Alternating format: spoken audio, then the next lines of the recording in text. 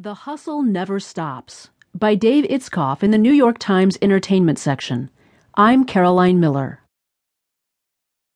Margot Robbie came racing into the tucked-away bungalow she was renting here.